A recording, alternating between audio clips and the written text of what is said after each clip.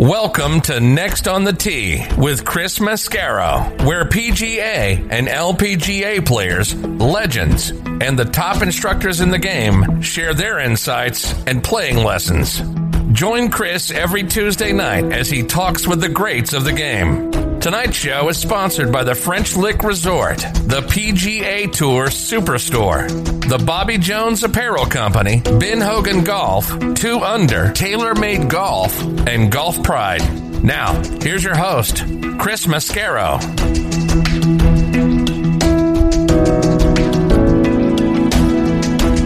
Good evening, folks, and welcome to Next on the Tee. It's a privilege to be back with you again tonight and being a part of your weekly golfing content. I want to start off the show by saying hello and thank you to one of our sponsors, the McLemore, which is a fantastic community resort and golf course just 35 minutes outside of Chattanooga, Tennessee on Lookout Mountain. And folks, I know I say this every week, but you've got to see this place to believe it. Go look it up online at themclemore.com. Everything about what they have up there is beautiful. Golf course is co-designed by our friends Bill Bergin and Rees Jones. Our friend Kip Henley said, outside of Pebble Beach, it's the most beautiful 18th hole he's ever seen.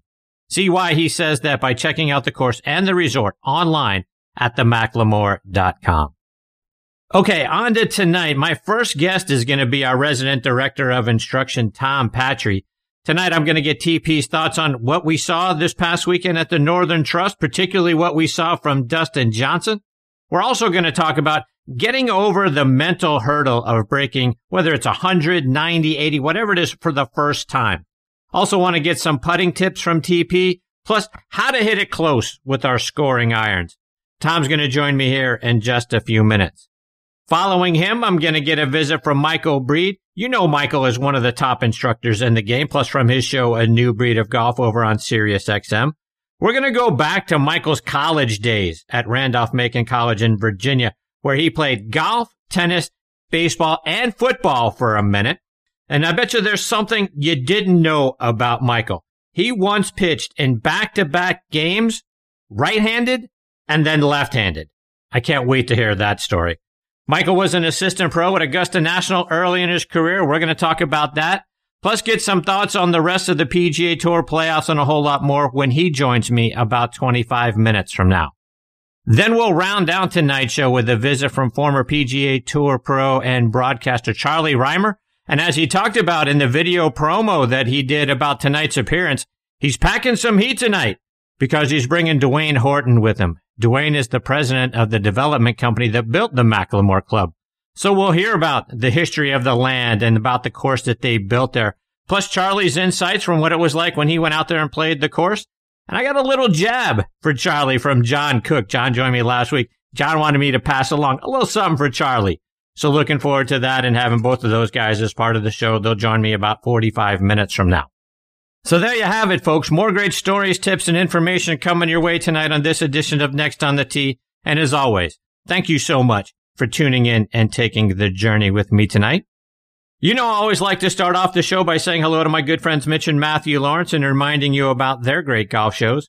Mitch's podcast is called Talking Golf Getaways. He and his co-host Darren Bunch, they let you know about the great places that you can go stay and play around the U.S. and Canada. They also let you know about courses that you might not have heard of yet, but are fantastic as well. You can stream their podcast over on golftripx.com. It's also available on Audio Boom, Stitcher, and Player.fm. So if you love golf and travel, their show needs to be a must-listen on your list of podcasts. It's outstanding, and they're both fantastic guys. Matthew's show is called Backspin Golf. It's my regular Sunday morning, 8:03 a.m. Eastern Tea Time. I never miss an episode because Matthew's fantastic, and so are his guests. Our friend Perry French is always in the leadoff spot of that show every week, so you know there's going to be a lot of great tips and information coming your way at the top. You can stream the show live by going online to WLXG.com or by downloading the WLXG app. Tune in. I'm telling you, you're going to love the show. And folks, this segment of our show is sponsored by TaylorMade TP5 and TP5X golf balls, played by Ricky Fowler, John Rahm, Rory McIlroy, Dustin Johnson, and Jason Day. It's the hottest tour ball in golf. Now, I know you know those names, but thousands of other golfers have already made the switch to TP5 and TP5X, and now they're available in high visibility yellow. Are you next to make the switch? Check it out online by going to TaylorMade.com for more information. All right, now here to kick off the show is our resident director of instruction, Tom Patri. You can visit TP and improve your game this winter at his indoor facility, which has all the latest gadgets and technology down in his home in Naples, Florida. TP is teaching this summer somewhere in a continual loop, it seems like, from Carmel, Indiana, all the way to the east end of Long Island and back. So if you're on one of the major highways along that route and you see a white Chevy Silverado, beep your horn, flag Tom down and get him to pull over at the nearest rest stop. Tom can help you improve your golf game right there. If that's too much trouble, you can download the V1 video app and send him videos of your golf swing. He'll respond to you with all kinds of great content, help you get your swing on track. Or you can send him a question on his website, tompatri.com. You can also subscribe to his newsletter while you're on his website. Tom is also a member of the Titleist Leadership Advisory Board. Has his own show now on Thursday nights at 8 p.m. Eastern Time on Instagram Live with some really wonderful guests, plus some guy he's going to give a mulligan to later in September. Really excited to have Tom as part of the show as always. Hey, TP, how are you, my friend? Chrissy boy! Tommy boy! How are you? Hi, pal. I'm doing good, man. How you doing? I'm good. Where are you? As always, I feel like the first thing we've got to figure out is where's Waldo? Like, whose house have you invaded this week? I'm in Greenwich, Connecticut, living the big life this week, Chris. I played Westchester Country Club today, so I visited my old haunt. Wow. Really, it's great. It's always great going back there. It's such a great golf course, just a great club, and a lot of great memories. It all started there, man. It was all start, so it's always fun going back there. And I'm actually staying with two members of Westchester who are dear friends of mine, and actually my son PJ's godparents, Peter and Laura Nodlock. So I'm in good stead this week. I'm living large right now. Ah, good for you, as you deserve to be. Well, I don't know about that. But. TP, I want to start by getting your thoughts on what we saw from Dustin Johnson over the weekend at the Northern Trust Tournament. I mean, 30 under par, TP, lapped the field by 11 strokes. What'd you think? Well, Chris, first of all, if anybody out there has ever been or not been to TPC Boston, that's not an easy golf course. I've been on the facility, and it's I don't know how you get to 30 under there myself, but I'm obviously not Dustin Johnson. I don't have that talent, but it was an amazing performance. One of the things I think you have to realize when somebody gets to 30 under in 72 holes is how many putts did he hole over 4 days to get to 30 under. I mean, I know he made 6 or 8 eagles, so they could potentially, be driving a par 4 and not going in, or not going on a par 5 and 2 and making one or holding out something. But think about the number of putts he holed over 4 days to get to 30 under. I know that ball striking is amazing, and the 30 under in itself is amazing. Certainly winning against a PGA Tour field, an elite field, by 11 shots is unbelievable. But I'd like to know the statistics on how many one putts he had over 72 holes. It had to be just off the charts, something crazy. So, Tom, I want to get your thoughts also on just sort of DJ's career. Now, here's a guy that's won 22 times. He's won at least once in each of the last 13 seasons. But you'll hear people talk about only one major. He's won 22 times, but only one major. Is that fair? Should it be only one major? Should there be an expectation that a guy of his talent should have won more majors by now? I mean, what do you think of that? So, I mean, certainly he's been in a position to win more than one a number of times. There's sometimes got beat by a player playing, sometimes beat himself by spitting the bit. But, I wouldn't call it a career yet. I think this guy's got a lot of golf in front of him. He's still young. He's healthy. He's very strong. He's very, very long. He's very powerful. He's obviously incredibly talented. And just the fact he's won 22 times on the PGA Tour against PGA Tour fields, you got to believe there's more in the tank. So I would, they're pretty critical of him. It's pretty easy to criticize somebody sitting home in your armchair and watching on TV. And not that I'm the biggest DJ fan in the world, because I'm not, but I got to think about leading around Augusta National one year. He has his turn, and I think he's got a lot of good golf in front of him. So I'm not so quick to criticize yet the outcome of the record and the major record yet. I think that it's interesting that a couple of weeks ago Brooks Brooks took a little shot at him, and 2 weeks later he shoots 30 under. I think he should let sleeping dogs lie. Don't be surprised about Augusta in November. Don't be surprised about the U.S. Open at Wingfoot. I wouldn't write his major record off yet. And Tom, you mentioned the phrase "spit the bit," and I think that's something that a lot of us do when we're trying to reach a goal. I want to get your thoughts on the mental side of the game, for whether it's we're trying to break 100 for the first time, 90, 80, whatever it is. How do we get through sort of that mental barrier? Because I think a lot of us get ahead of ourselves, and we'll be coming up to the last hole and go, gee, all I got to do is par this last hole, or just all I got to do is bogey this last hole, and I can, break whatever it is. And the next thing you know, we double or triple it. How do we get over that mental hurdle? I'll tell you, it's a funny thing, because I remember my freshman year in college, I had shot 70 probably, I'm going to guess 15 or 20 times in my life. And I shot 70 by birdieing the last hole. I shot 70 by double bogeying the last hole. I shot 70 feeling good coming down the stretch. I shot 70 throwing up on myself coming down the stretch. And then, I got to college my freshman year on a really good team, and everybody was breaking 70 in qualifying, and I was shooting 70 as a good score. And it was really frustrating for a while. And then one day I went out, and I can't tell you what happened or how it happened, but the first time I broke 70, I shot 64. And the day I shot 64, the day I shot 64 on the first hole of the day, I made one of the worst bogeys you've ever seen in your life to start the round. And then something happened, and I shot what I shot. Well, the thing that's really funny about that is not that I shot 64, because the thing that's really funny is that the next 2 or 3 weeks, I broke 70 about 7 or 8 times in the next 2 or 3 weeks. The wall was down, the barrier was broken. And I think when you watch the average player, they go through these stretches where they improve a little bit, they get to a particular number, and they're at a wall. And psychologically, they can't break through the wall. And then one day when they least expect it, things kind of click, and they go out there and they shoot a number that's not one under their number or under their goal, but it's several under their goal. And they look back at that round, like I look back at that 64, and I really did look back at it this way and said, I didn't really do anything special today. I hit a couple of good shots, and I holed a couple of putts, and I got a couple of good breaks, and all of a sudden I looked up and I had 64 on my card.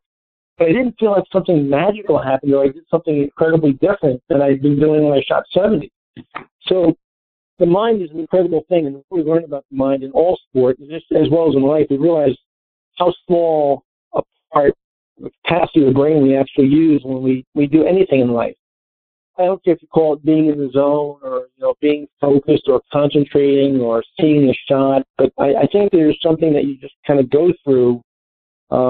And you have to kind of let it come. I think you have to let the game come to you sometimes. Sometimes you have to try to make things happen. You wind up throwing up on yourself. And I try not to go to the first tee anytime anymore with an expectation on the day. I try to go out and play golf, hit shots, and I know the cliche is one shot at a time, and I don't really use that cliche for myself very much. I just try to go play golf and stay in my process and just hit the best shot I can in each situation. I think when you try to force it, I don't think it works out very well at all. Tom, I want to get a couple of playing lessons from you now. And you posted on Instagram that putting has the least amount of moving parts, the smallest range of motion at the slowest rate of speed, and no need to get the ball airborne, obviously. Why then can't the average player excel at this skill? And you say you have the answers. So what's the answer? Well, I think there are a couple answers, because I think, first of all, when I get into a session with an average player about putting, and I ask them to show me their process or their pre-shot routine or their green reading routine, sometimes I get a blank stare. I don't really have an exact routine. So I think if you look at the greatest putters in the world, and maybe the greatest clutch putter in the world, maybe was Jack Nicklaus, and then certainly you have to talk about Crenshaw, and you have to talk about Brad Faxon in that conversation, maybe even Raymond Floyd in that conversation. If you really watch them and what they did leading up to hitting the putt, and you can do this on YouTube very easily. They did the exact same thing leading up to striking the actual putt every time. The cadence they went through, the cadence the routine they went through was identical. And nobody was more identical in their routine than Jack Nicklaus. So you first have to establish a routine. And whatever that routine is, it's your routine. I don't care if it's, you stand on your head and you stick your finger in your ear and spin 3 times. You got to do that every single time. So you have to develop a routine.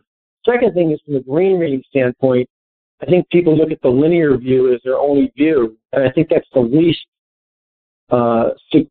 successful view. You have to go to the side of the putt, to the low side, and establish the low side for more detail, almost like a triangulation. And you have to move around on the green. You have to observe what other players are doing on the green and where their ball's going and what's doing it's around the hole.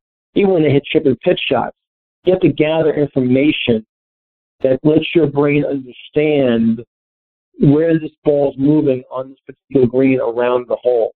You have to be observant. I think people playing social golf don't have a routine, don't really go through a green reading process. So right away, they're behind the 8 ball. And then they hit a putt that travels too fast or too slow because they don't realize it was uphill or downhill or it breaks off. And they go, I didn't see that break. Well, of course you didn't see the break because you never looked for the break. So those skills have to be established. And then from a practice standpoint, remember that thing that's called practice that even. So, I say to people all the time, you have to be physically strong to putt well. No, you have to be fast to putt well. Able to leap tall buildings at a single bound. Absolutely not to putt well. So if none of those things are true, you have to be an incredible athlete to putt well.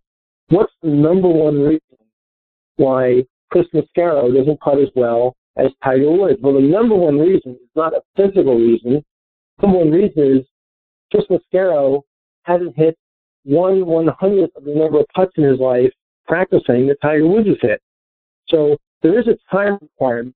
It is a field skill that you have to do it a lot to develop a feel for distance. The speed is number one. I think line is important, but speed is number one. And you've got 2 great guests behind you, one great instructor in Mike Breed, and one very, very fine player who played the sport at a very high level in Charlie Rymer. I think they would probably agree that speed is the thing that most amateurs at the club level doesn't feel with very well in their skill development. Just being able to land a ball 30 feet to a hole, and that's just on a flat surface. Can you land the ball 10 in a row to 30 feet, not 30, 26 feet, 4 inches to 30 feet. And then you say to people, well, on the golf course, you're not going to have a 30-footer. How many flat putts do you have on any round of golf? None. So now you have a basic speed skill that you now have to translate and add to it a thing called contour, whether it's up and down, right or left, uphill or downhill. And nobody takes the time to develop a skill called speed control. So you put all those things together in your practice routine. And I say to people, you're going to do one really simple drill. I'm going to take 3 balls 30 feet apart. You put 3 balls to the hole, you put them out. Turn around, you put 3 balls back to the hole you came from, you put them out. Put 3 balls back to the hole. That's 9 holes, 9 30-footers back and forth. And you have to putt out. If you can go 9 holes in a row without a 3-putt, you can leave the green. If you 3-putt at any juncture, you have to start at 0 again. Well, 99% of the golfing population will be on that green for the rest of their adult life because they've never developed any speed control. I do those types of speed drills and goal-driven drills with all my juniors, with all my college players, certainly with all my mini tour players, professionals, and different levels and different degrees of difficulty. But you have to be able to control the speed that the ball is traveling off the face. Tom, let's back off the green a little bit. Let's talk about hitting the ball close with our scoring irons, right? 8-iron, 9-iron, pitching wedge. If we're in the fairway, we're gonna have to hit a full shot with whatever one of those clubs we have. Talk me through from setup to the golf ball. Where the golf ball should be in our stance. How far apart are our feet? Are our hands ahead of the ball? Are they in line with the ball? How do we set up and hit that shot well? Well, I'm going to go back to something you just said. You said full shot. And I tell all my players that are competitive players that by the way, because my scoring irons are 7-iron to L wedge, not 8-iron. So I consider 7-iron a scoring club too. I don't consider 7-iron a mid-iron. I consider it a short iron. So we turned on CBS on Sunday afternoon. We've heard plenty of things like Rick Fowler's got a knockdown 8-iron, rip down 9-iron. He's taking a 3/4 wedge. Or we've heard all those kind of terms. So if you and I went to a bar tonight in Atlanta and you were buying, and I hope you were buying, and we decided to play darts. Yeah, exactly. Red Sox fan, it's not going to happen. I understand.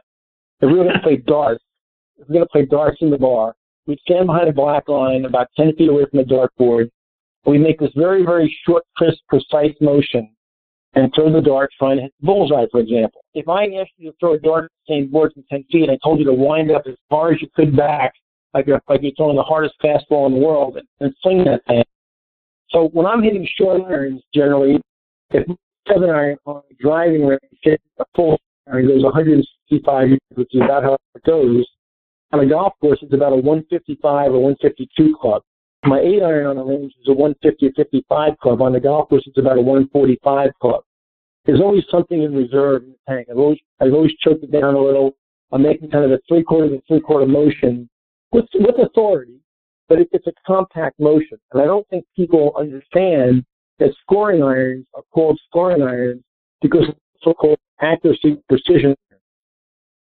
So I'll just repeat it. All I want you to do is play those scoring irons in a more controlled manner, more grip down the club inch, 3/4 to 3/4, and take a little off it and something in be more precise. And Tom, let's talk grip. Do you use the same grip on every shot, or do you move it more neutral or stronger or weaker depending on the type of shot you're trying to hit? I was very fortunate during my Westchester years. I spent a lot of time with Seve Ballesteros, as you know, and he hit all his short shots, maybe up to 30-yard pitch shots with a much weaker or much more neutral grip. Left hand dialed more to the left, the right hand dialed more to the left. He wanted that face to be very neutral through the hitting area with very, very little release. So I hit a lot of my bunker shots and a lot of my pitch shots and a lot of my greenside chip shots with a much more neutral grip than I do on my full swing shots. So let's talk about that. In moving your grip one way or the other, what does that allow us to do? Well, when my grip gets more neutral, when my left hand gets more neutral in the club and my right hand gets more neutral, and some people might consider getting in a weaker position, I have much less club face rotation through the hitting area. Club face is more neutral through the hitting area. I strengthen my grip. I want to hit a little bit more active in the hitting area and gets a little more toe casting the heel, if you will, and I get put a little less upspin, than I could if my grip was weaker. So I want really on those greenside shots and those short back, very active shots that I want to hit, for that face to be very quiet through the hitting area, through the impact area. I don't want a lot of face rotation. I don't want the toe to turn down and be off the club very much necessarily. I want that face really, really neutral going through the impact zone.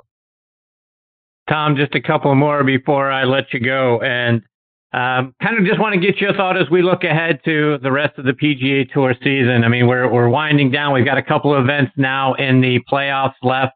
We look ahead to the U.S. Open and then to what's going to be, I feel like, a very strange Masters with no patrons and a very different time of the year for that golf course.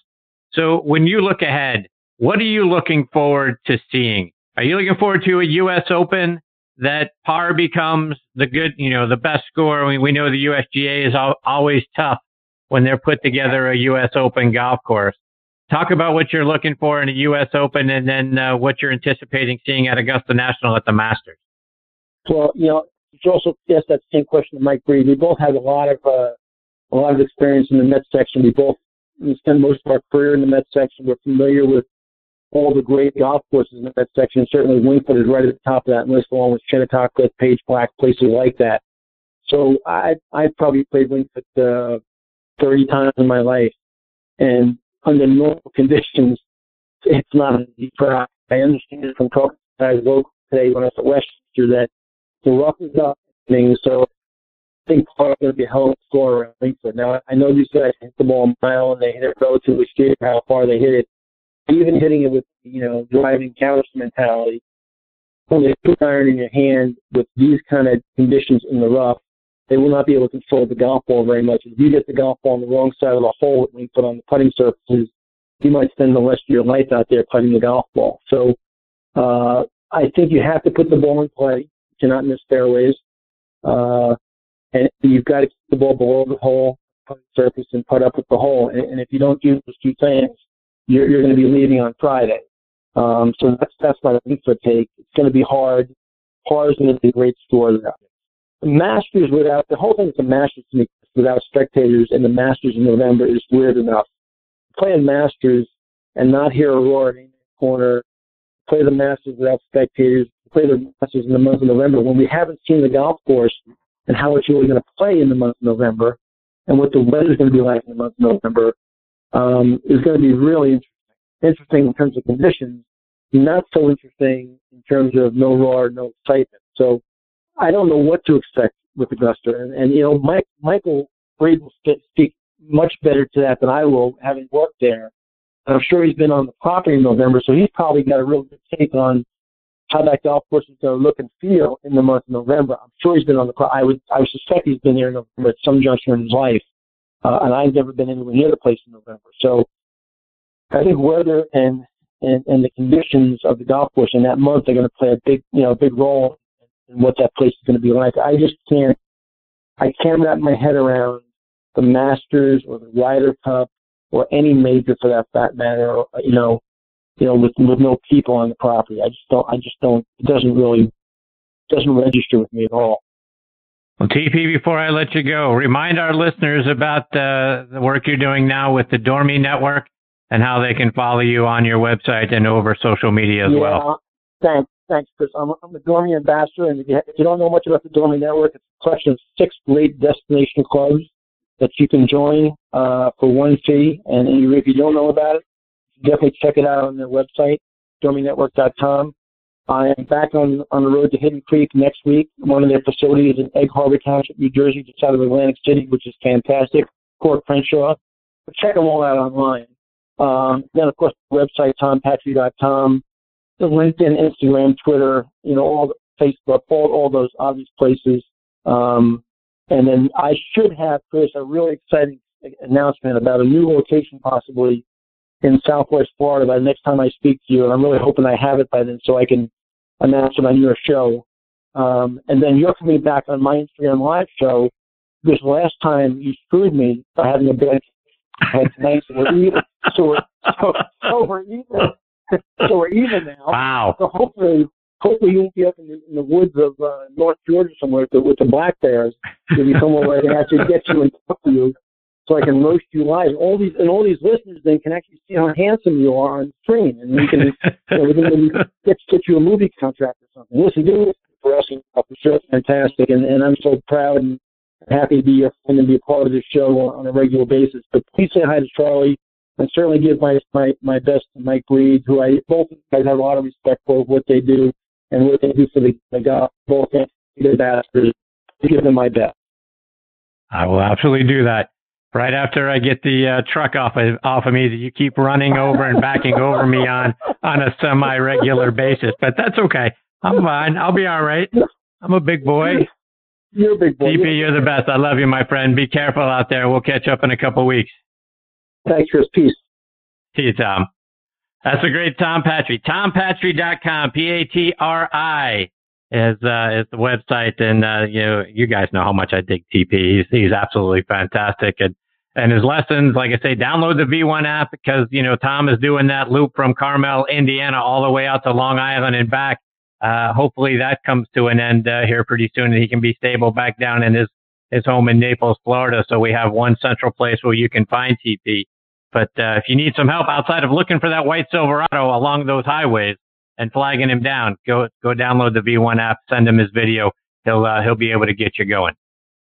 All right, before I get to my next guest, Michael Breed, I want to give a shout out to a couple of our sponsors. First, our friends over at the Ben Hogan Golf Company. When Ben Hogan founded his company in 1953, his mission was to make the finest golf equipment in the world, and that remains their mission today. They forge every club they make to provide the feel and feedback investment clubs simply can't provide. And their craftsmen micro-manufacture each club to your exacting specifications in their Fort Worth, Texas factory. You'll only find Ben Hogan Golf equipment online at benhogangolf.com. Visit them there today to learn about their great products and their great prices. Also want to give a shout out to our friends over at Golf Pride. In golf, light grip pressure releases power. Golf Pride engineered a secret the pros know. A larger lower hand encourages lighter pressure. Plus 4 technology is designed with 4 additional layers, which reduces tension in the lower hand to generate more power. Play Plus 4 and release the secret that pros know. Now available on Tour Velvet, the winningest grip on tour. Grip confidence, grip golf pride. And folks, this segment of the show is sponsored by our friends at the PGA Tour Superstore. This segment of the show is brought to you by the PGA Tour Superstore. See why golfers everywhere are proud to call PGA Tour Superstore their golf pro shop. Visit them online at PGATourSuperstore.com. Now back to Chris and more of the show. All right, now joining me here on Next on the Tee is one of the top instructors in the game and the host of one of the best golf shows anywhere, A New Breed of Golf, and that's Michael Breed. Let me give you some background on Michael. He's from Greenwich, Connecticut, played his college golf at Randolph-Macon College in Ashland, Virginia from 1981 to 1985. He was a 4-year letterman and was the number 1 player for 3 years and team captain his senior year. He won 6 times during his college career. Michael also played on the baseball team, and like I said at the top of the show, he once pitched back-to-back games, one right-handed and one left-handed. He also played on the varsity tennis team and had a minute over on the football team. Michael was inducted into their Athletics Hall of Fame in 2004, went on to play on the Korn Ferry Tour and the PGA Tour. Since that time, Michael has soared up the rankings as a golf instructor. In 2003, he was named one of the top 100 instructors in America by Golf Magazine, and he's climbed up that list every year. In 2012, Golf Digest named him one of the top 50 instructors in America, and that year he was chosen as the PGA's National Teacher of the Year. Among his other awards, he was named the Metropolitan Teacher of the Year in 2000 and 2009. He was the Metropolitan Horton Smith Award winner in 2006 and 2007 for being a model for golf education. We've been watching and listening to Michael help us improve our swing since he joined the Golf Channel in 1999. In 2002, he put the pilot together for A New Breed of Golf. Took a minute, but in 2008, that pilot turned into the Golf Fix and made its way onto the air on Monday nights. I listen to he and his co-host Greg Ducharme every morning on their show, A New Breed of Golf on Sirius XM's channel 92. And I'm thrilled Michael is with me tonight here on Next on the Tee. Hey, Michael, thanks for coming on the show. Chris, I appreciate it. Thank you so much for having me. I'm excited to be here and looking forward to our time together. So, Michael, I got to start by hearing the story. In college, you pitched back-to-back games, one right-handed, one left-handed. Talk about that. No. Now, listen, this is what happened. So, by the way, great job on your research. You got a lot. There's some stuff in there I'd forgotten about. No, when I was younger, I was a baseball player. That's when I lefty and righty. I'm completely ambidextrous. But when I was in college, I actually played in the fall of my freshman year, I played 4 varsity baseball games, starting at shortstop, played 3 varsity golf matches and 3 varsity tennis matches. Now, it's Division III, but that is something that I'm a little proud of. There's a lot of people that have played a lot of sports at high levels, but I don't know if anybody that's played 3 varsity sports at the collegiate level in one fall semester. It was tremendous. No doubt. So I understand, though, there's a little family controversy going back to your freshman year in baseball. Your brother Giff was actually umpiring first base for one of your games, I read, and you hit a little slow roller, and there's a bang-bang play at first base. What happened? Well, see, now this is what happened. So he went to the University of Richmond, and Randolph-Macon was playing Richmond, which we beat them, by the way. I don't know whether he shared that one with you or not. We beat them, and on this particular play, I threw the ball. The runner was out, but somehow Giff gave it the safe call, and I literally don't know that I've ever recovered from that. That was probably maybe 30 years ago. So, Michael, was the funny. dream to get into golf, or was the dream to play shortstop for the New York Mets? So I got a chance in 1994 to try out with the Mets when they had the strike year. And look, the dream was to be a professional baseball player and a professional athlete. That's what I wanted to do. Basketball and football were quickly discarded as not having an opportunity to do that for a whole bunch of reasons. But baseball and golf seemed to be things that I kind of gravitated to. And once the baseball stuff kind of went the way it went, I immediately got into really immersed myself in the game and got pretty good pretty quickly through a lot of work. And then, good fortune has it, it turned out to be an amazing sort of path that I've been on for these however many years. I don't even know how many years it is now, but probably 30 some odd years. It's been just amazing. So, Michael, talk about your coach, Ted Keller. He was your coach at Randolph-Macon College. Talk about the impact and the influence he's had on you, not only as a player, but as a person. Chris, I appreciate you bringing that up. Not just Ted, but also his wife, Kathy. They were really instrumental in a lot of different things. Two incredibly giving, compassionate people who they continued to ask me to better myself is the easiest way to say it. And look, without Ted, I'm sure I wouldn't be where I am. And there were a lot of times he had time for me and had direction for me. And look, Randolph-Macon as a whole, not just the Kellers, but Randolph-Macon as a whole, Hal Nunley, and a whole host of individuals at that school were incredibly instrumental in giving me the confidence and the ability to pursue the things that I have been able to pursue. And I am so grateful for that school. I can't even tell you, but I'm particularly grateful to Ted Keller, who's no longer with us, and Kathy Keller, who is with us. And they were and are two very special people. Michael, I want to switch gears a little bit, and your positive attitude and demeanor, whether it was on the Golf Fix or on your current show, New Breed of Golf, that's what hooked me to you. Right? When I listen to you and I watch you and feel the positive energy that you bring to whichever broadcast you're doing, that's what sort of grabbed me and pulled me in. Talk about where that comes from. Chris, I know this for a fact, and while you and I have not spent a tremendous amount of time talking with one another, I certainly, through Greg Ducharme and others, Tom Patri, people like that, I know well that you are an individual who looks in the mirror and can't believe the good fortune that you have to be able to do the things that you're doing in this game.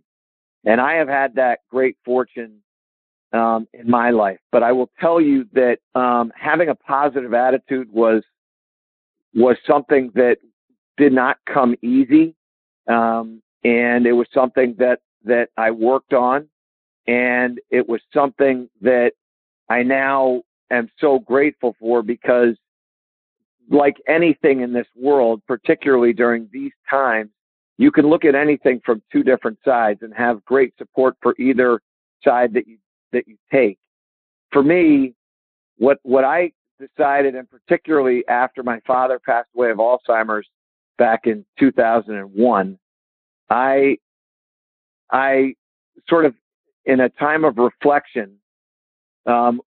was extremely grateful for having him as a father. There are a number of relationships that you choose in your life, and there are a few relationships that you don't. One of them is who your children are, how many you have, and frankly, what those relationships are like. You kind of help to mold, but at the same time, you don't choose who your kids are, and you don't choose who your parents are.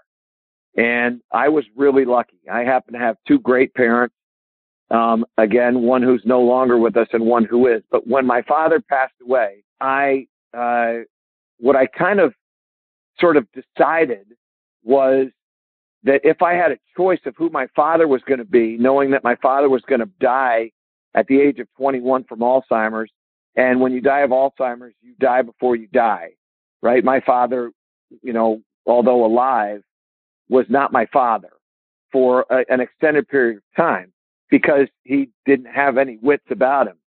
But what I decided was that I was really blessed, and that if I had a choice and I could choose my father all over again, I would have, knowing what I know, that he would leave me at the ripe old age of 68 years old. So what I decided too was that I don't know how many days I have on this planet, but the number of days that I have, I'm going to do my best to enjoy every single one. And a lot of times that has to do with how you're going to approach a certain circumstance or a certain situation. And for me, I know that when I approach my life with, hey, this is okay, I can figure this out, this is going to be good, no matter how bad it is, it's going to be good, that a good situation is likely to occur. And as a result of my attitude on that, I'm going to, for lack of a better term, I'm going to win. I'm going to have a great day. I'm going to have a great moment. I'm going to have a successful, whatever it may be. It turns out golf is that way too. That if I allow one bad shot to affect the next shot, well, then that's my fault. And I do know I'm human. I'm not one of those perfect individuals. There was only one of those. And so I look at this from a standpoint of, hey, you're going to have moments that aren't going to go the way you want, but those you can't control. What you can control is your attitude. And if I have control over my attitude, then I'm going to make sure that it's a good one. Because as we like to say on our show, your attitude is like the weather. The only difference is you control your attitude. And so for me, it has been instrumental in my relationships with my kids. It has been absolutely a necessity with my wife and my life. And so, yeah, it's something that no matter what happens in my life, I will always make sure that I find the positive in whatever occurs, because I know that will, in fact, create a positive outcome. Kudos to you, Michael, for that. And speaking of great days and having a great attitude, 1994 Greater Hartford Open, you qualify to get to play with what's essentially a home game, going through Monday qualifying at Lyman, Orchards, and Middlefield. You shoot 69 to get into the field. What was it like being inside the ropes, playing in front of, like I say, friends, family, a home game? Yeah, first of all, Chris, I will tell you this. That last round, I shot 71 on Friday. Obviously missed the cut, but I shot 71 on Friday. That was the last round of golf that my dad ever saw me play. He was diagnosed in October of '94 with Alzheimer's, and he never saw me play another tournament round again. And so I was extremely grateful for that. And I think that there are certain things in life that you look at, particularly now when you look back at them and you go, wow, that was sort of preordained. So for me to be able to play at Hartford, the other cool stuff to that was there were 4 people that qualified on that given day, myself being one of them, but 2 of the other guys, one of them was a guy named Jim Gentile, who I am still extremely close to. And another guy was a guy named Brad Frey, who went to the University of Richmond. But Brad and I worked together at Birchwood Country Club. And so when you look at that and you kind of see these things, you go, man, this was just meant to be. And I had a lot of near misses in these 4 spotters and U.S. Opens and things like that. But it was almost perfect, is the easiest way to say it. What was it like being inside the ropes? It was like anything else. You're part of the show.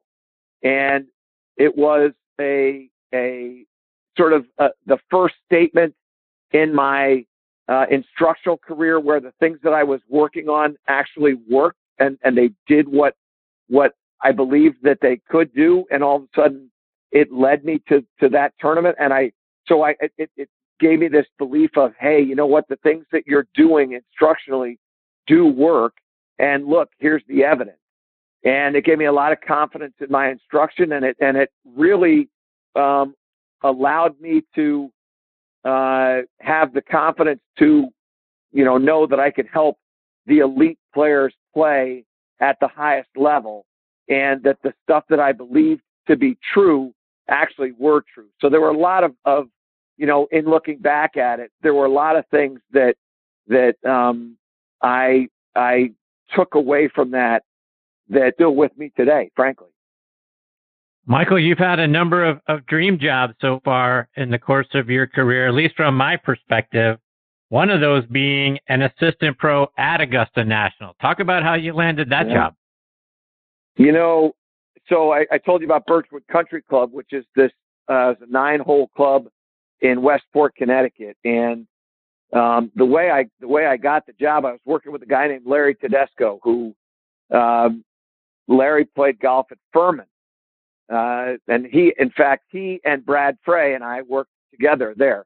Anyway, so he went to Furman, and he had asked me as I was sort of heading down to Florida to go and try to play golf and work on my game. He said, why don't you stop by Furman on the way and we'll play some golf? And I went, okay. So I stopped by Furman, and I probably stayed at Furman for a couple of days and met a guy named Steven Spencer, who was Larry's roommate. Steven Spencer is the son of David Spencer, who was the head golf professional at Augusta National. Anyway, so I hung out with those guys for a couple of days, and Steven and I hit it off. And he said, you ought to meet my dad when you go to the PGA show. So he set up a dinner, and I brought a resume and had a wonderful time meeting he and the other pro was Bob Kletke, their wives, and some other people that worked or had worked at Augusta National. Anyway, the dinner was great. They asked me if I would go and work the Masters tournament, which every year they hire a number of professionals to come and help out during tournament. And during that time, I was down there for about 3 weeks. This is in 1989. He asked me to go out and play golf with one of the members there. And I went out and played great, shot 68. And after the round was over, that member went into the golf shop and told Dave what a great job Dave had done. And this particular member did not know that I was only a part-time sort of assistant. He knew that I was working at Augusta National and that I was a golf professional. So he just made the assumption that I was working there full-time. Anyway, so he goes into the pro shop and he tells David Spencer what a great job David had done in hiring me. And the next thing you know, about the tournament goes great, blah, blah, blah. And about a month and a half later, I get a letter from David that says, give me a call. It was a simple one. Call me, Spence, and a number. And I called him and he said, how'd you like to work at Augusta National as a full-time assistant starting in October? And I went, let me think about it. I'm in. I mean, how long are you going to think about that one for, right? You're gonna go, yeah, let me see if I'll bring that up with the committee. So I went down there and it was just, it was great. And, again, a life-changing opportunity, as I'm sure you're well aware. No doubt. Michael, just a couple more before I let you go. And I read that you had an opportunity there to play around with Raymond Floyd. What a thrill that had to be.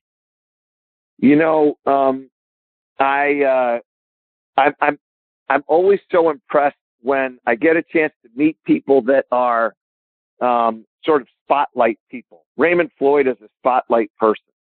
And in fact, when we played, it was a January of the year that he lost to Faldo in a playoff. So this is 1990.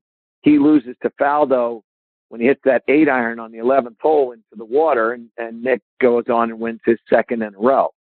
And I played with him that January, and we had a great time. And we made a little, he had a little bet, and he said, let's play a $5 Nassau. And I said, okay, how many strokes am I going to get? And he said, you're not getting any strokes. And I said, with all due respect, Mr. Floyd, you're a major champion. You've won more majors than I've played in. And I'm an assistant golf professional at Augusta National. Don't think for a second that I'm going to play you even up. I might as well just give you $15 right now and let's go have fun. So he goes, okay, I'll give you 2 shots on the front side and we'll negotiate on the back.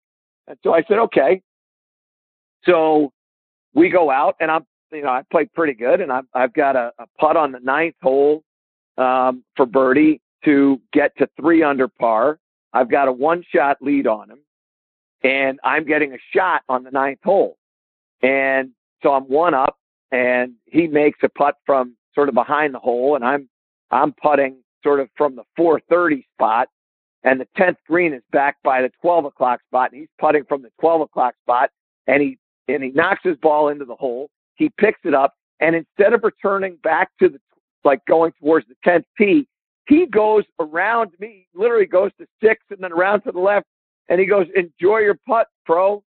And so I know I'm dealing with a guy he's a multiple major champion, and this is as important to him as anything. While I make my putt, he says to me, "You only get 1 shot on the backside." I shoot 3 under on the front.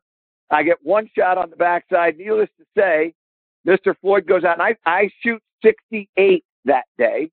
And wow, Raymond Floyd goes out and shoots 64, birdieing 11, 12, 13, 14, 15, doesn't birdie 16, and birdie 17 and 18. And I mean, it was a, and it might not have been that many, but it seemed like that.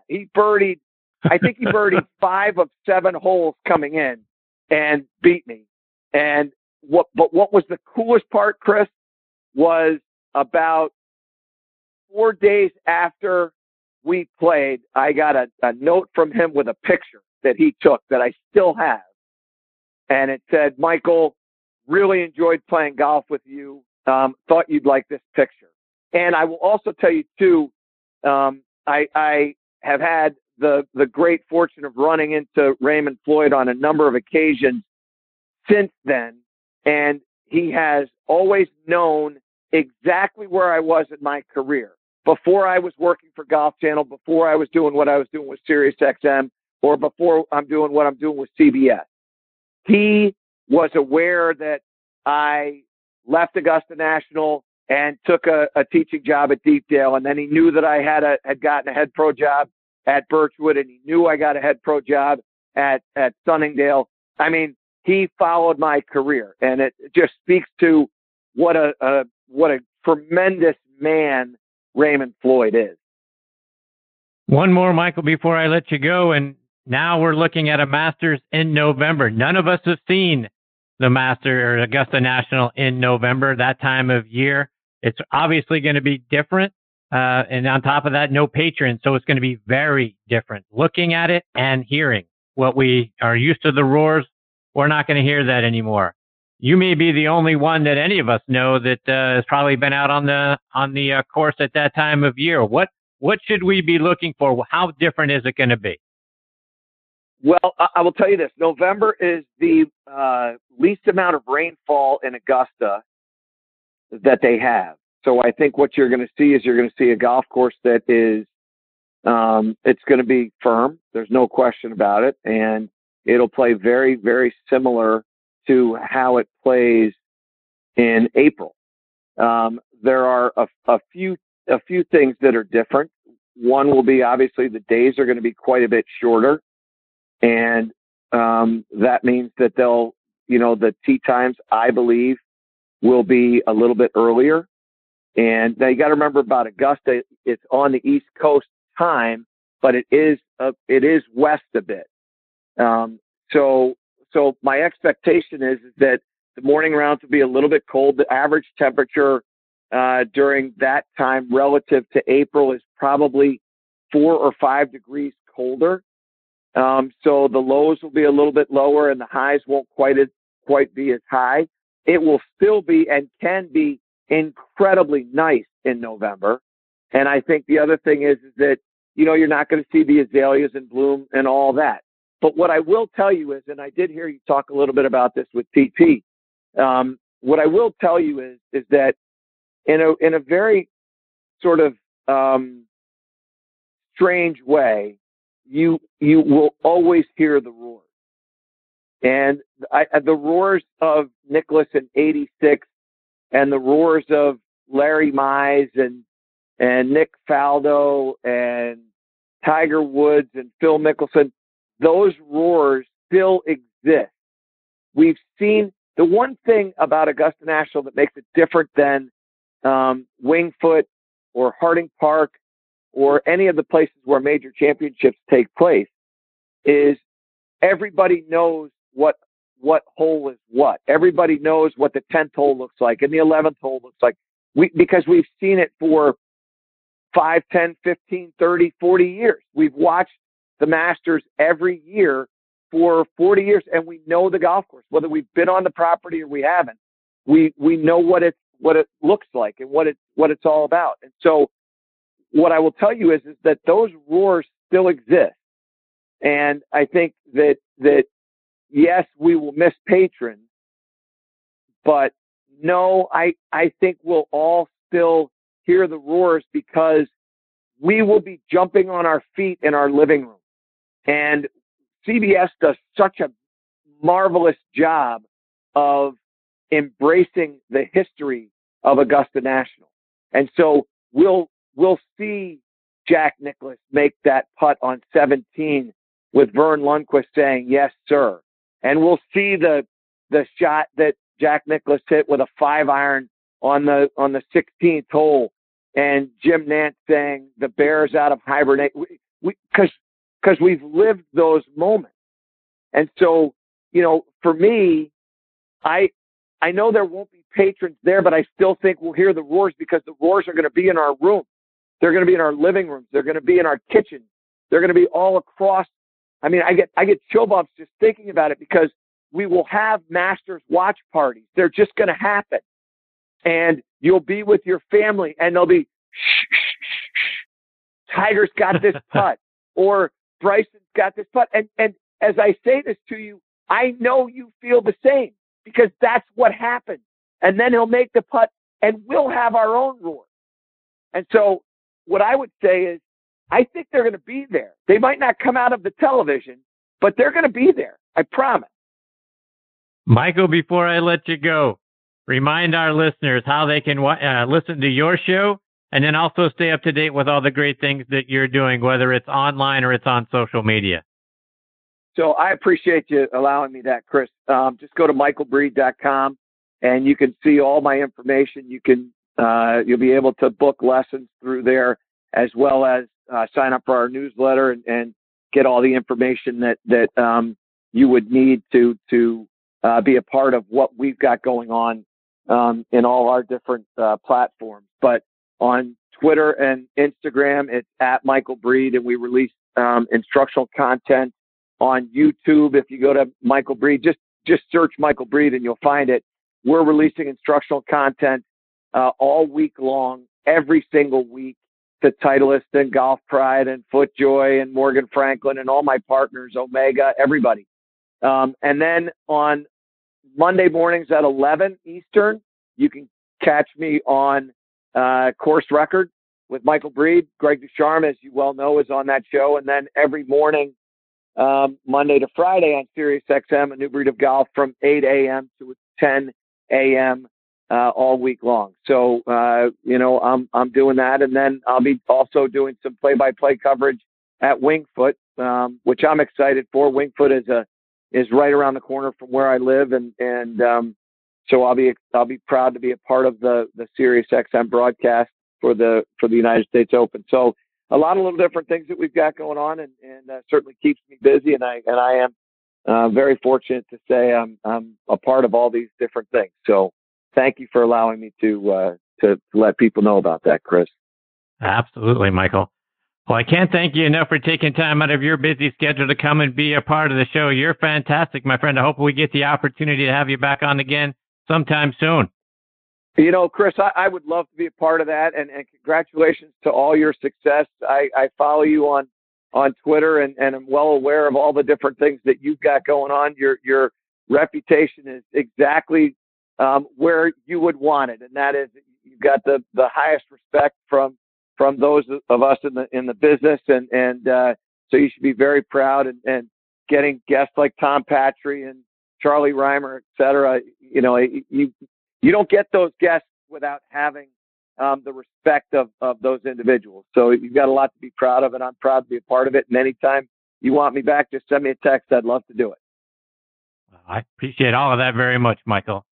Take care, my friend. Stay safe. All the best to you and your family. Look forward to doing it again soon. As well, Chris. Thank you so much. All the best. Take care. Thanks. See you, Michael. That's a great Michael Breed, folks. Just as warm and genuine a guy as you're going to meet. It really doesn't get much better than that. Like I said during the course of the conversation, his positivity and enthusiasm are what hooked me many, many years ago and kind of pulled me in and has had me listening and watching to Michael ever since. And Greg Ducharme has become a great friend, and he's been on the show a few times as well. So hopefully we get the privilege of catching up again with Michael real soon. All right, before I get to my next guest, Charlie Rymer and Duane Horton, I want to give another shout out to a couple of our sponsors, starting with our friends over at Finn Cycles. It's time to rethink golf. The game is at a tipping point. The young people we need in the game don't have 4.5 hours to spend out on the course.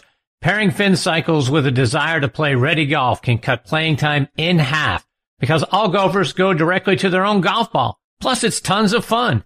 Go online to finscooters.com and click on Find a Finn for a course that has them near you. I also want to give another shout out to our friends over at the McLemore. The McLemore Mountaintop community rests atop the highlands of Lookout Mountain, Georgia, overlooking historic McLemore Cove and Pigeon Mountain. Surrounded on all sides by state and national parks, historic land districts, and private land trusts.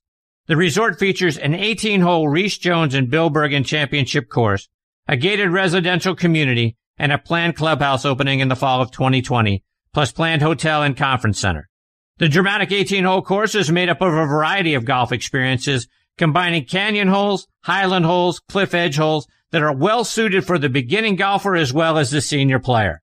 McLemore also offers a wonderful 6-hole short course called the Cairn. Designed by Bill Bergin, the Cairn provides players with a short warm-up or cool-down before or after a round, or a relaxing way to improve one's game with family and friends.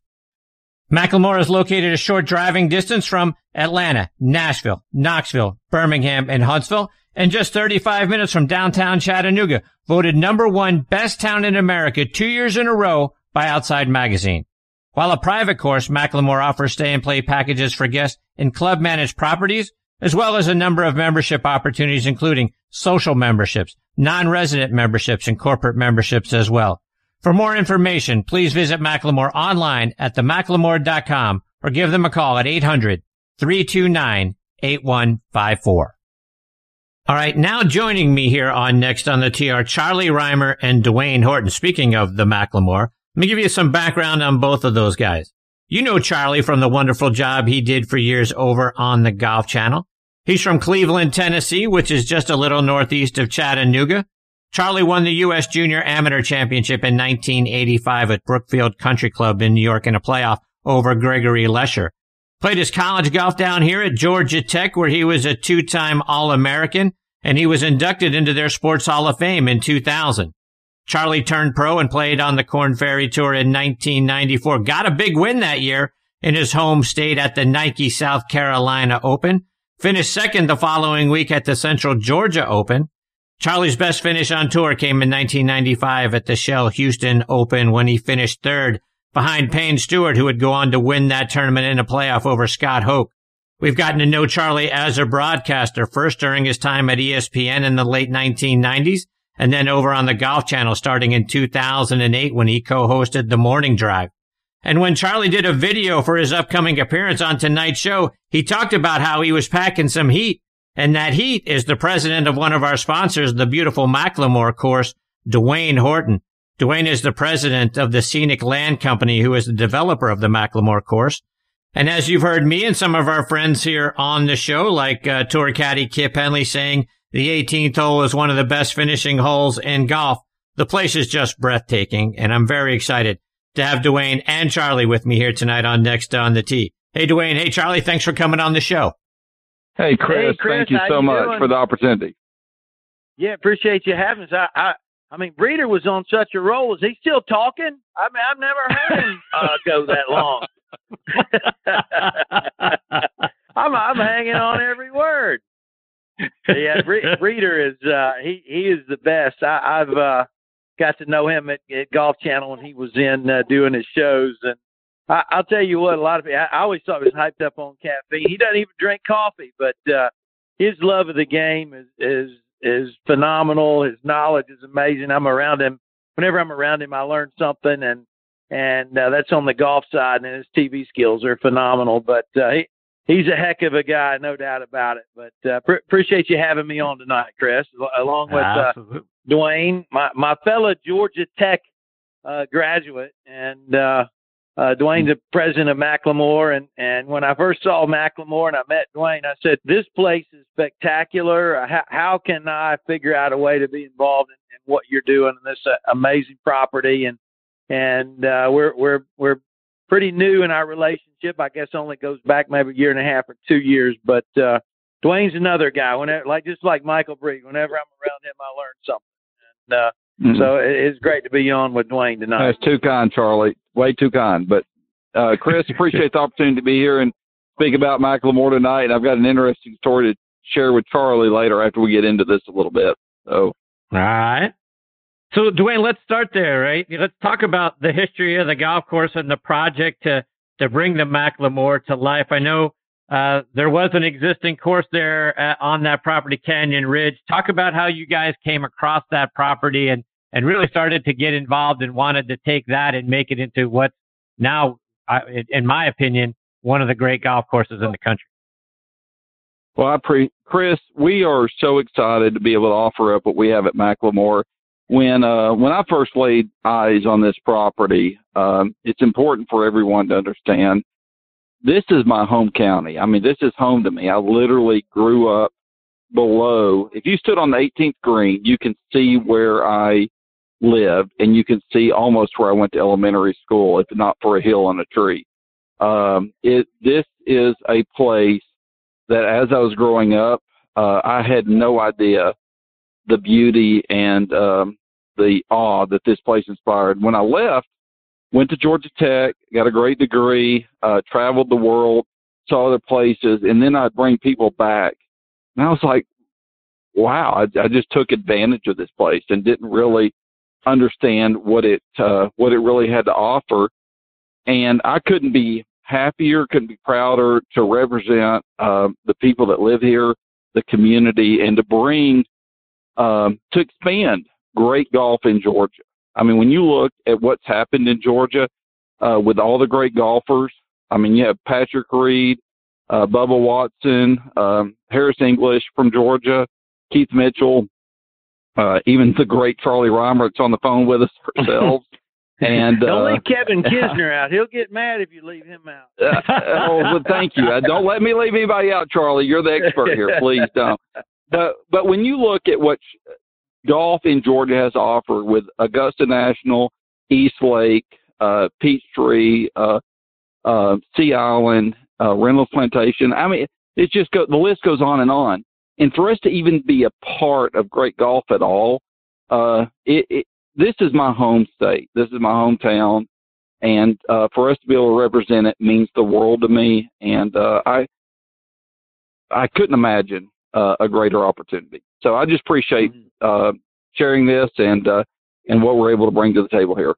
So Duane, I mean, to that point, right? Hey, Duane, you got to include the back-to-back U.S. Amateur champions at Georgia Tech and Andy Ogletree and Strapacci, who had the amazing run out at so much. Dunes. Yeah, it's just unbelievable. It's hard to get it all in one show. What all's going on in the state of Georgia with golf? It's just amazing. You can't fit it all in. I mean, I was literally there at the Masters the year that Tiger won the Tiger Slam, and and for him to do what he did at East Lake just a year or two ago on Rees Jones' course, who Rees Jones and Bill Bergin. I mean, Bill Bergin did a lion's share of the work here, but Rees contributed heavily. I mean, to just add to Georgia golf is a great pleasure for us, and we appreciate the opportunity to do that.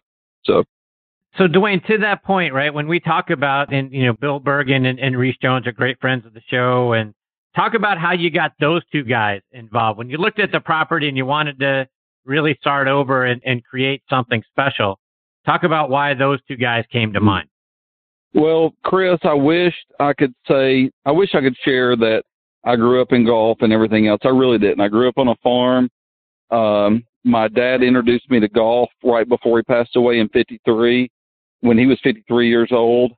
And McLemore, the previous course that was there, was a course he wanted to play and never got the opportunity to before he passed away.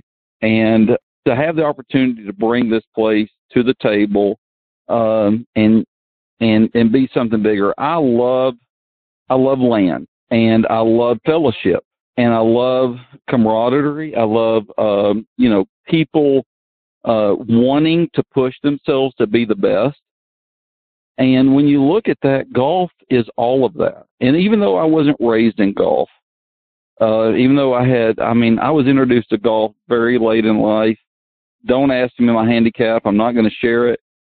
There's not anybody else in the industry that loves and appreciates this game more than I do and wants to share what it means. And in this world that we're in, to introduce character, that's one reason we did this short course, to introduce the opportunity for young kids, tees on the course, to be able to introduce kids and longer generations to be able to enjoy the game and what it means to bring people together. If you look at how many people have come together through the game of golf and the relationship that it pulls together, I don't know anything else in the world that brings people together quite the way golf does. And when you look at what's happened with this pandemic, at how it's taken off, we couldn't have timed this, and we didn't time it for that. But it just speaks to what this game really represents. Charlie, talk about your involvement here. How did you first come across Duane and get involved with the McLemore? Well, Duane talks about his golf game not being very good. I do need to point out that the first time we played golf, he did birdie the first hole. Now, it went downhill from there, but he did birdie the first hole. But I live here in Myrtle Beach. I represent the golf in Myrtle Beach. I grew up in South Carolina, but I was born in Tennessee. I left Tennessee, I was like second or third grade, and came to Fort Mill, South Carolina. I was very grateful for the junior golf programs that we had in South Carolina and what that enabled me to do in the game. But I've always had close ties to the Chattanooga area. My hometown, as you mentioned in my bio, where I was born, was Cleveland, Tennessee, and so it was summers and Christmas and holidays, and all my family is in that area, and I've had ties, over all the years to that area, and I became aware of what was going on up there at McLemore through a mutual friend, actually a family member, a couple of years ago, and made the introduction to Duane and a couple of other investors that are involved there in McLemore, and they said, "Hey, you need to come up and look at this property." So I was actually up doing just up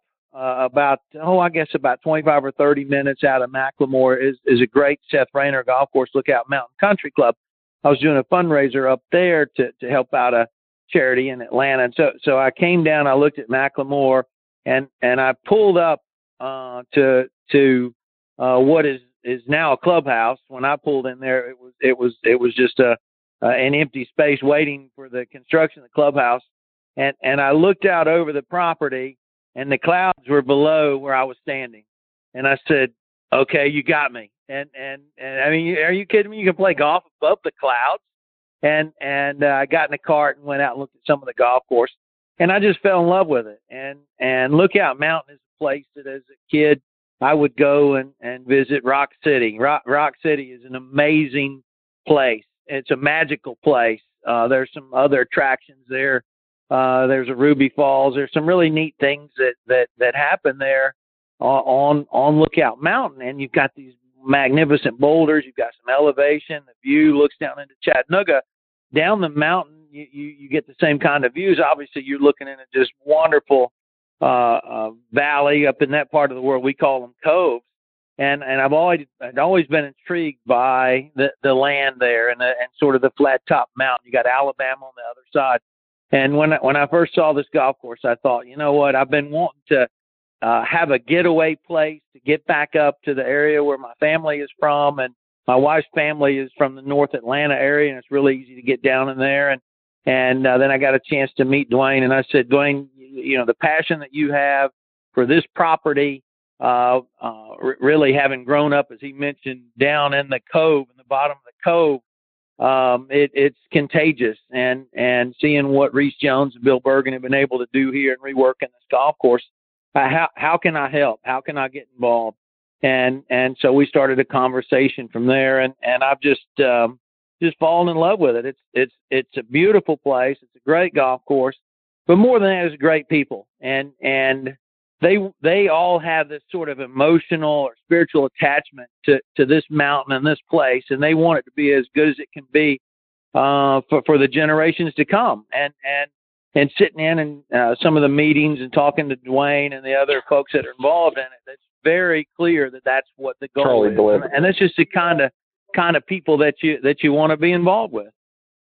And Charlie, you talk about the golf course, and I we'll get to the 18th hole here in a little bit, but I want to get your thoughts because the vistas from the first green on are spectacular. For folks who haven't had an opportunity to see the golf course, talk about what it's like playing it and some of the views and the things you get to see along the way. Well, one of the first things I want to mention, the elevation there is about 2,400 feet. And that's enough elevation in an era where everyone in the Southeast has gone to Bermuda grass. Well, McLemore is able to maintain wonderful bent grass. And it's been so long since I putted on bent grass. When I go up there, I'm like, wow, I really miss great bent grass. But you also, in the summertime, you get a little break from the heat. It's not like going, up to the North Carolina mountains where you're at 4,000, 4,500 feet. But it's enough of a break in terms of temperature that you really get out of the heat. If it's 90 in Atlanta or downtown Chattanooga, it's going to be 81, 82 up on McLemore. And there's a big difference between 90 and 81 or 82. You just get it's just a lot more comfortable up there. And then humidity's down a little bit too.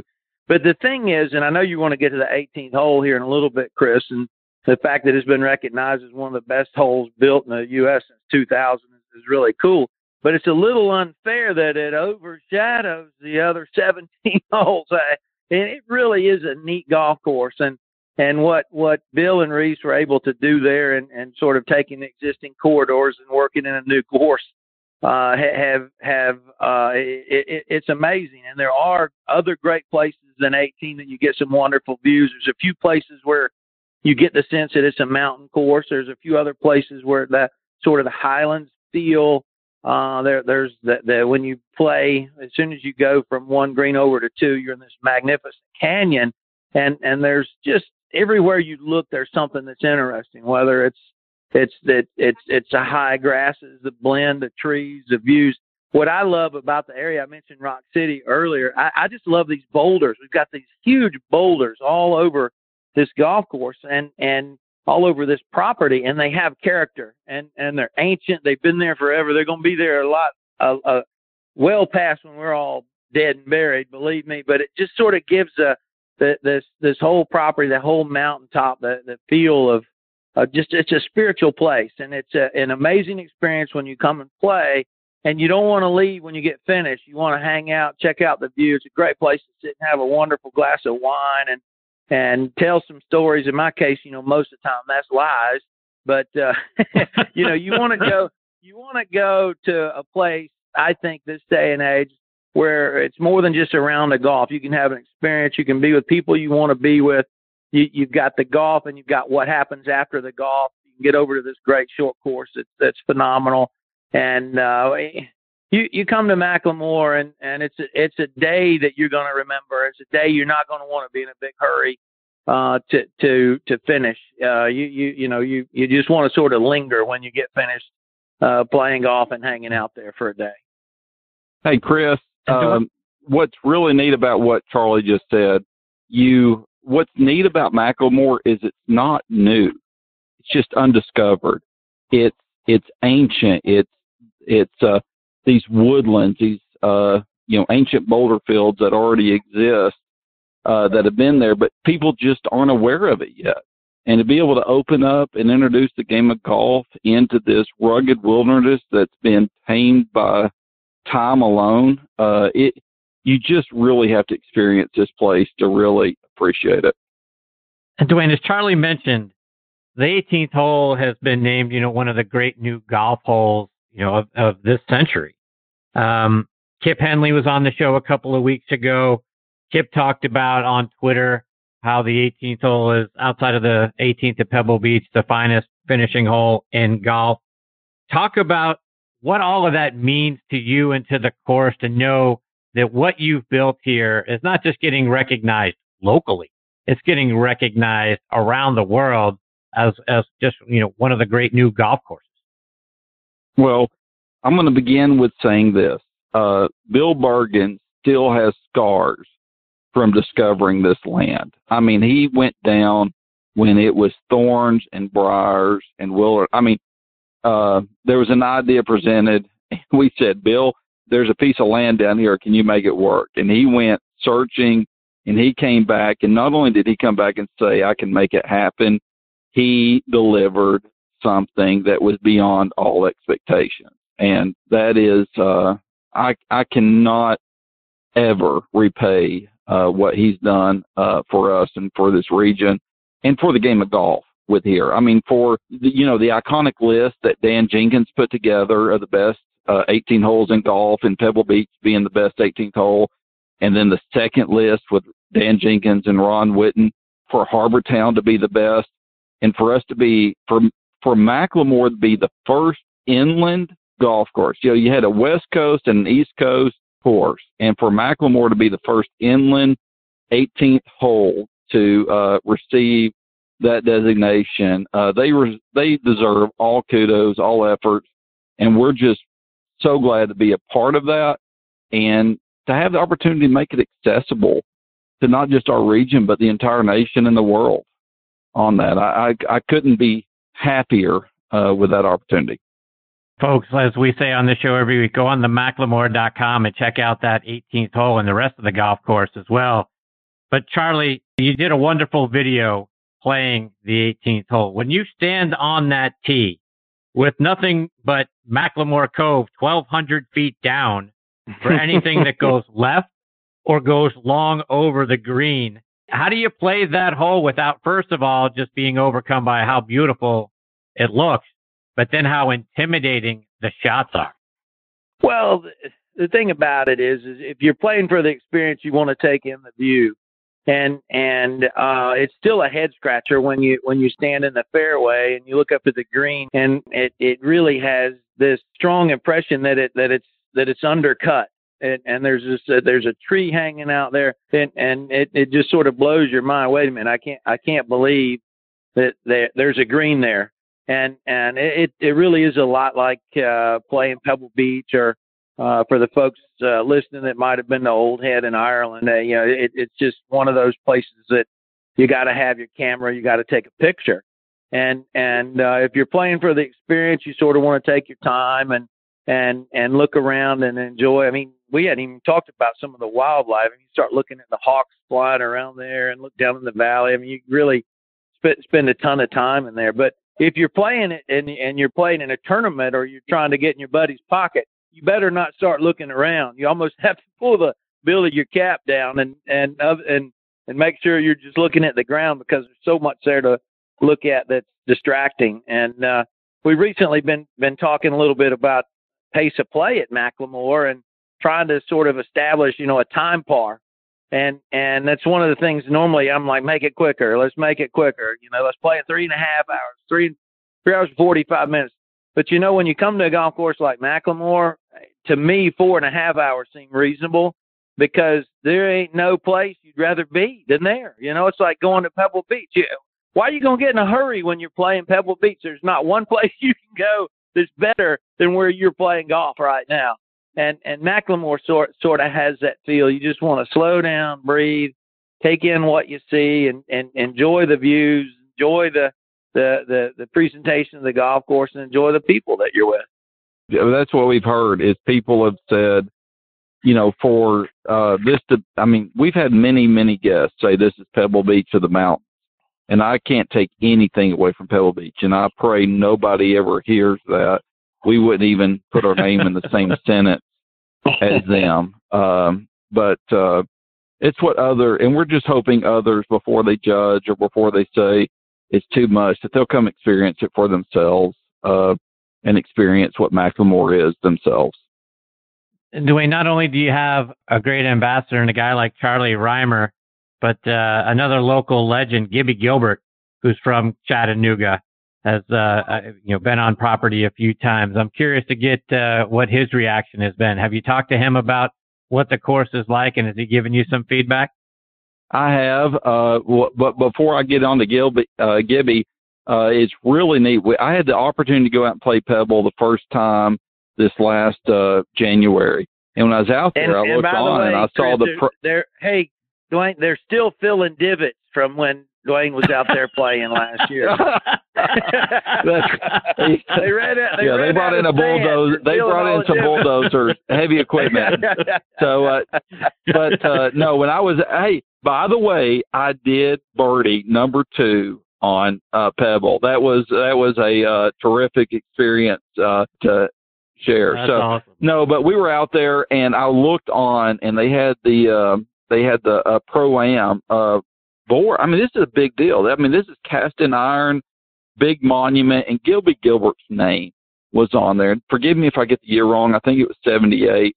But I had no idea. He's here from Chattanooga, and I had no idea that he had won the Pro-Am at Pebble. And to see a local Chattanooga person on that was really a great experience. But no, Gibby's been a great ambassador as well to what we've done. I hope ultimately what we've done speaks for itself. We're not at a point we want to pay anybody or over broadcast what we've done. We just want to deliver great experience.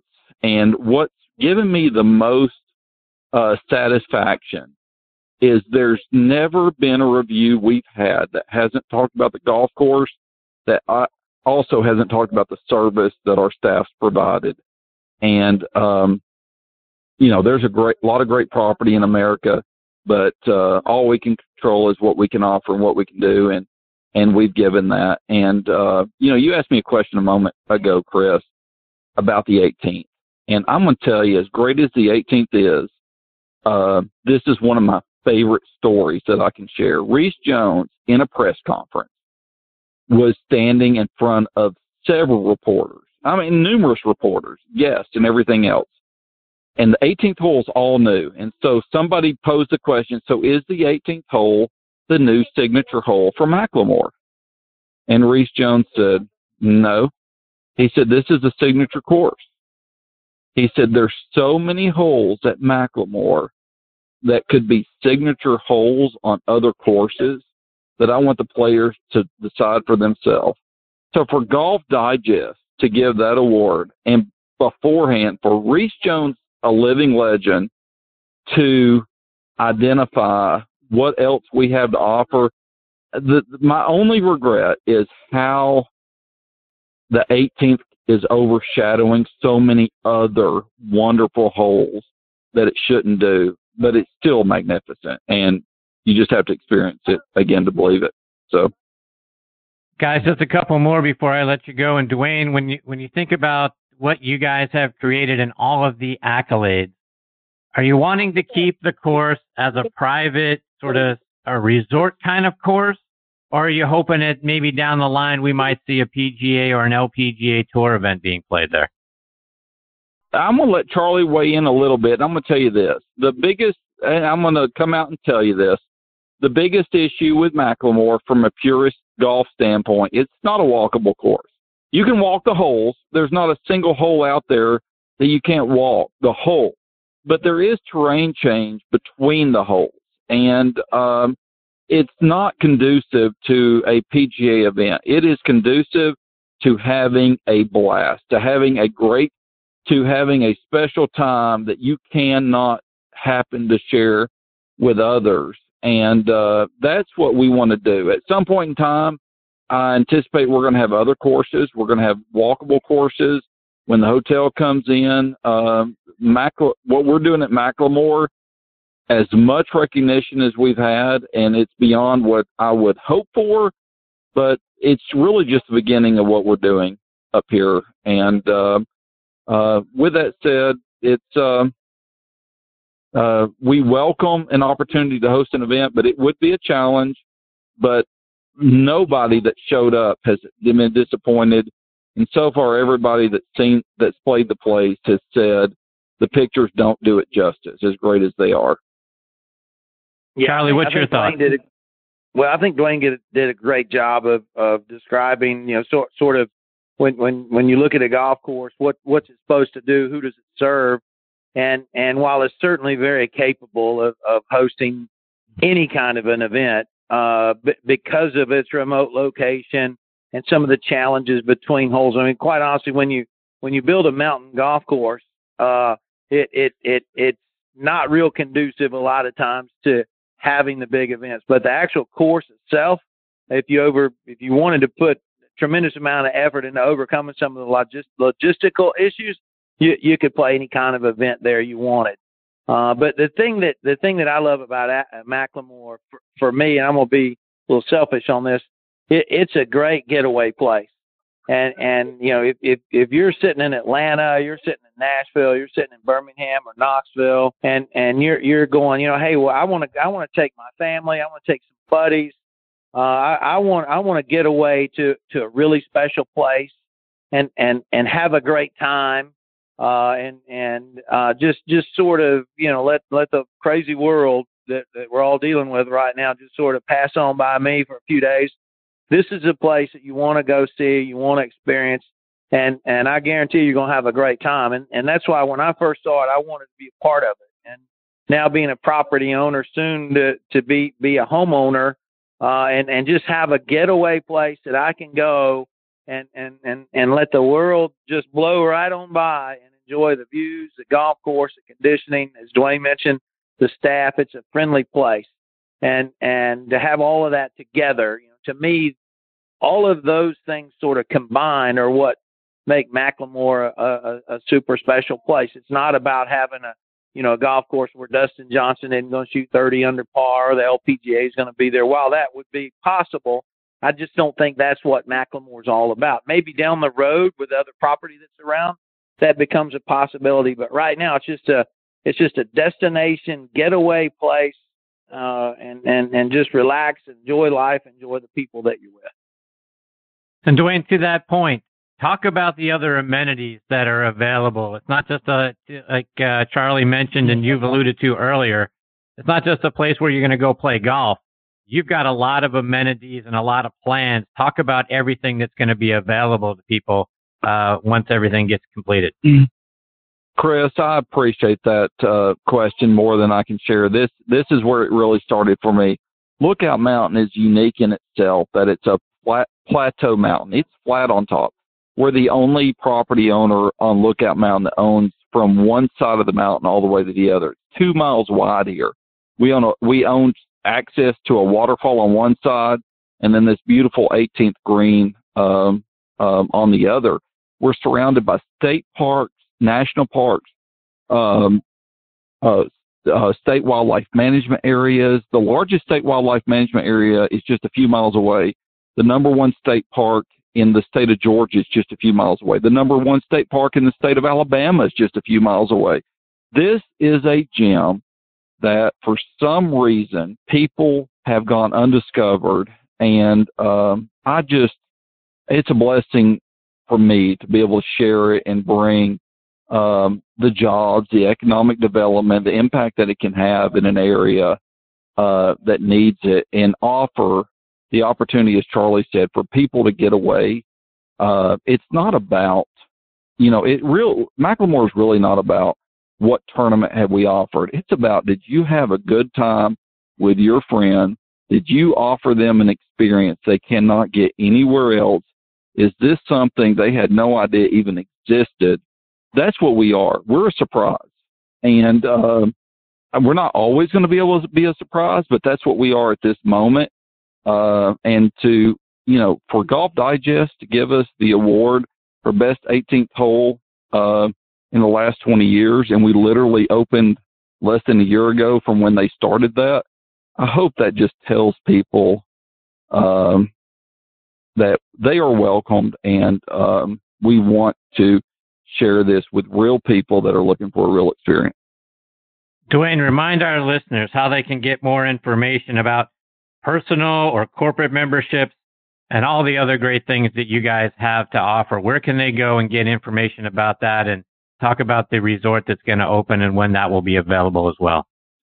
So, Chris, the best place is our website, themclemore.com. We're also on Facebook. If you type in McLemore, it will come up, and you can search for that. Unbelievable images. And but Chris, before we go, you have to let me ask you a question. All right. You are one of the best, if not the best, I've heard of being prepared, and the questions you've asked have been unbelievable. I'm going to ask you a question. What do you think Charlie Rymer's toughest course at Georgia Tech was? Ooh. No chance. I'll say it was math. Rymer's laughing, but I'm going to, this is for you. I'm going to say it was math. No. Public speaking, which. Wow. I made a D in public speaking. That tells you how good that school is. Forgive me for throwing that in. By the way, Georgia Tech is a math school, engineering. How well they do at public speaking, I'm not going to let them grade for themselves. But no, I love Charlie, and we could not have a better ambassador. And seriously, Charlie came to us, and it means the world to me that he cares sincerely about his own hometown and what we're doing and how he's carrying things forward. This is really authentic, and everything we want to do is about that. And so, Charlie, thank you so much for being willing to come on with us tonight and share this and what you're doing. And Chris, thank you for the opportunity. I hope we can share more as we grow in what McLemore is offering. So thank you. Yeah.